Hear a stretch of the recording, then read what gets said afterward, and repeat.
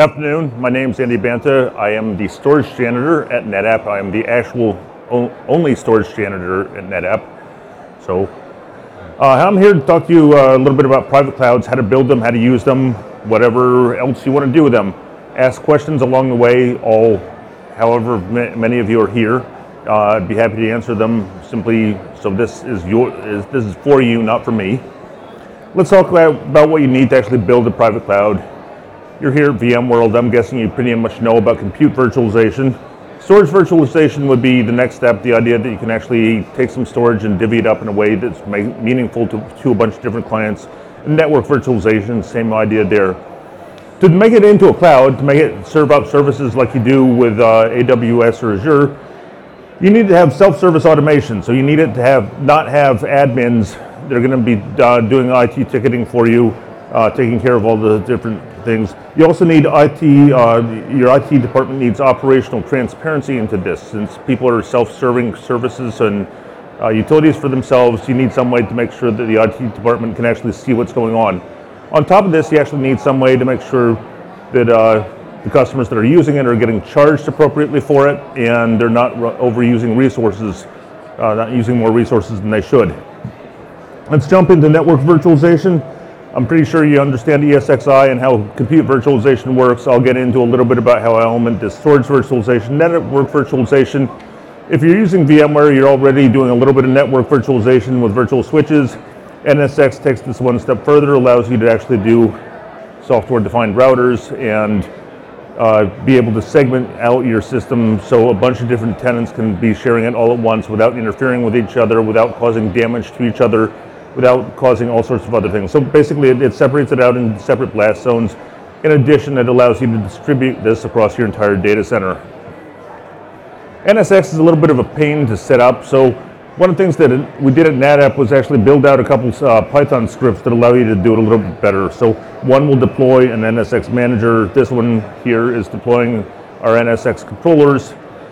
It actually spells out what various different arguments you need to do this, making it a little bit easier so you don't actually need to go out and figure things out as you're doing it. This is not something that's specific to Netapp. Anybody can use this. This works for any installation of NSX. It's intended to make things a little bit easier. On top of that, we could lay on the vRealize suite. So we actually have talked about how we do this in detail in what we call a Netapp verified architecture.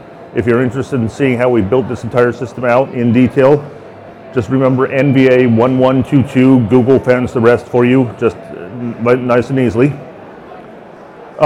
Similar to the NSX script I just showed you, the vRealize Suite Lifecycle Manager allows you to fill in various different information to build out the vRealize suite. So we have vRealize Operations Manager, vRealize Automation, vRealize Orchestrator, vRealize Log Insight, vRealize Cloud for Business. This is a way to actually go in and fill in all the information you need to actually build out a complete vRealize suite. You can pick and choose the components you want or need or have paid for. You'll actually spend more time filling out this form than you will deploying vRealize suite itself. This form probably will take you a little bit over an hour to get all the fields filled in on it. That's provided you have your network mapped out appropriately. And once you've actually filled out all the information, it'll do a validation check, make sure that everything you filled out in the form is correct. Once the validation check is done, it actually only takes about 40 minutes to deploy all these various different components on the system. So here we can see there's 13 different steps it's going to take. I have no idea why VMware likes these wavy little lines to show progress. Makes no sense to me, but that's what they show off. So that's how you can deploy vRealize Suite. vRealize Operations Manager is the IT component of the vRealize Suite. So the Operations Manager actually gives you a step beyond what you get from your vSphere web client. It actually goes down, shows relationships between objects, VMs, connections through various different network connections for your storage, that type of thing.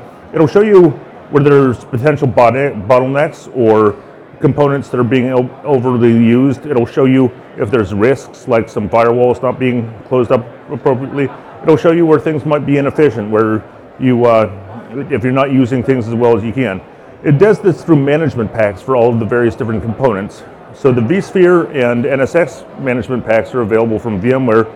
Other management packs are available from the individual vendors for the individual components. So I'll show you one from Netapp HCI in a few minutes.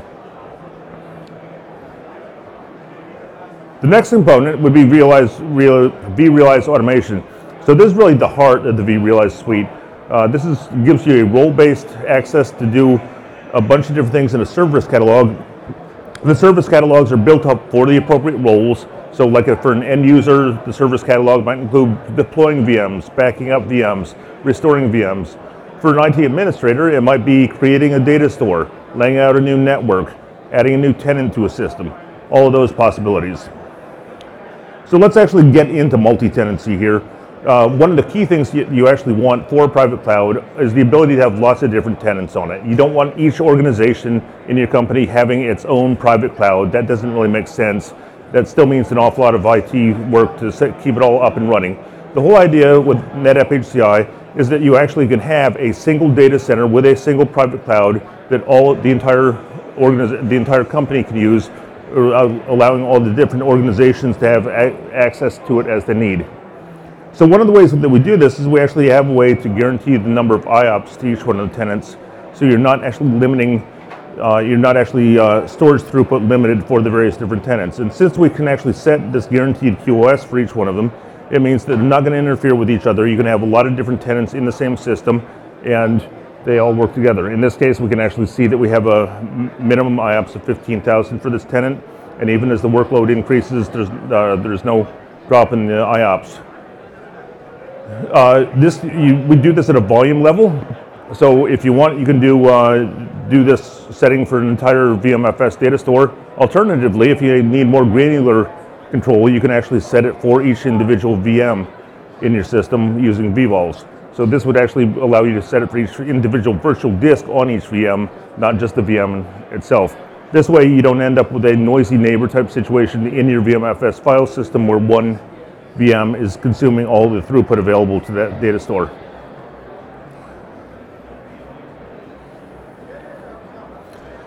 So let's actually look at adding a tenant to a system. Here we actually have vSphere Web Client, and we're showing off a system that has 2 tenants on it already, one named GlobalCAN and one named Warehouse International. What we're going to do is go through the process of adding a new tenant. So we're going to jump into the vSphere Web Client for Netapp HCI, and we're going to tell it we want to create a new storage container for vVols data store. We're going to call this tenant Acme, and we're going to just give them the compute resources that it needs.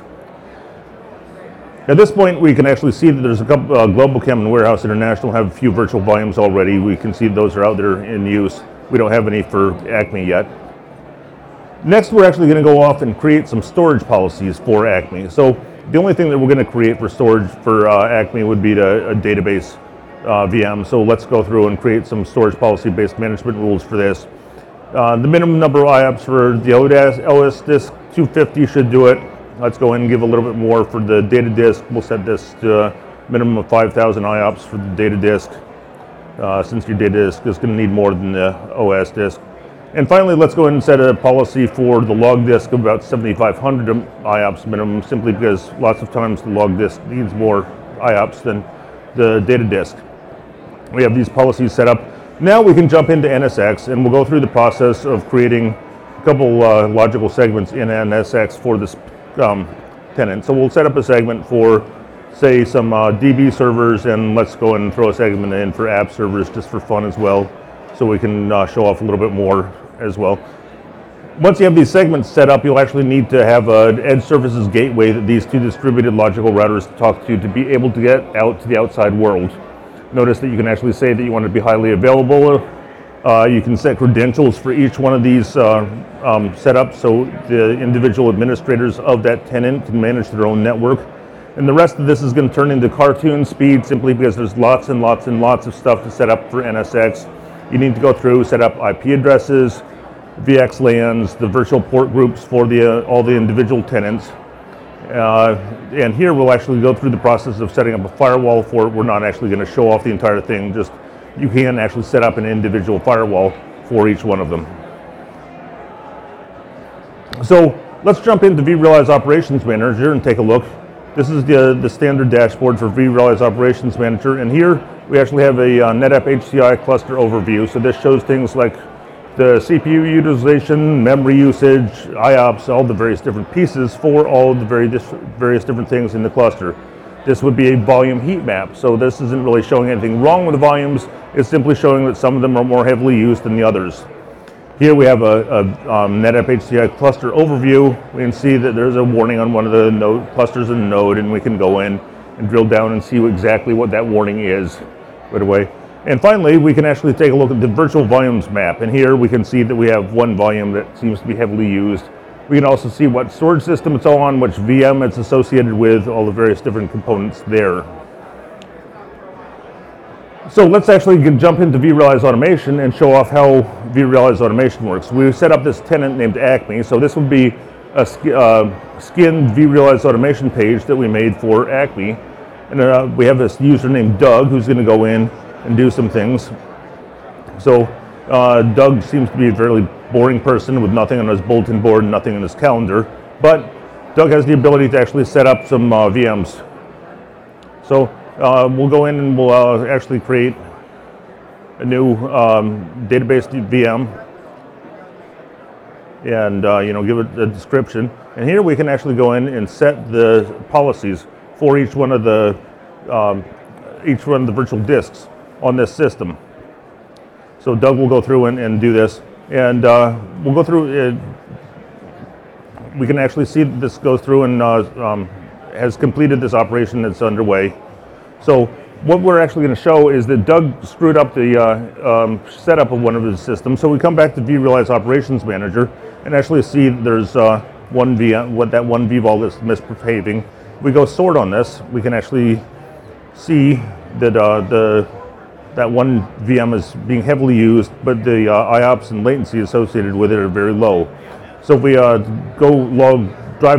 into vRealize Log Insight, we can actually see some additional SCSI errors associated with it. And if we actually search on these SCSI errors, we can actually go find that, here we go, that we can actually find the VOBD deteriorated message in there saying, okay, the performance for this one virtual disk has deteriorated.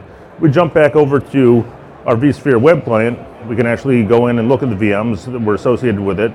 And if we take a look at each one of the VMs, here we actually see the performance is low. We go in and take a look at the policies for each one of the VMs. We can see this one has 3 policies associated with it. Second one will have 3 policies associated with it. And then the third one will only have 2 policies associated with it. So let's actually drill into that a little bit better and see what's going on.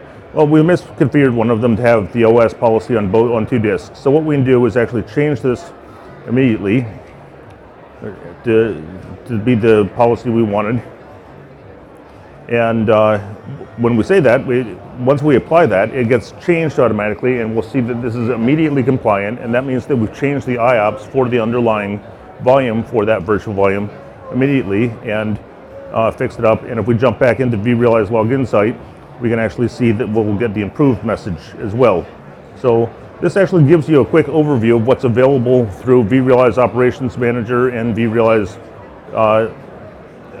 Automation, and a little bit of what's available in vRealize Log Insight. And I would have been able to run through the end of the demo, but they're back there waving frantically.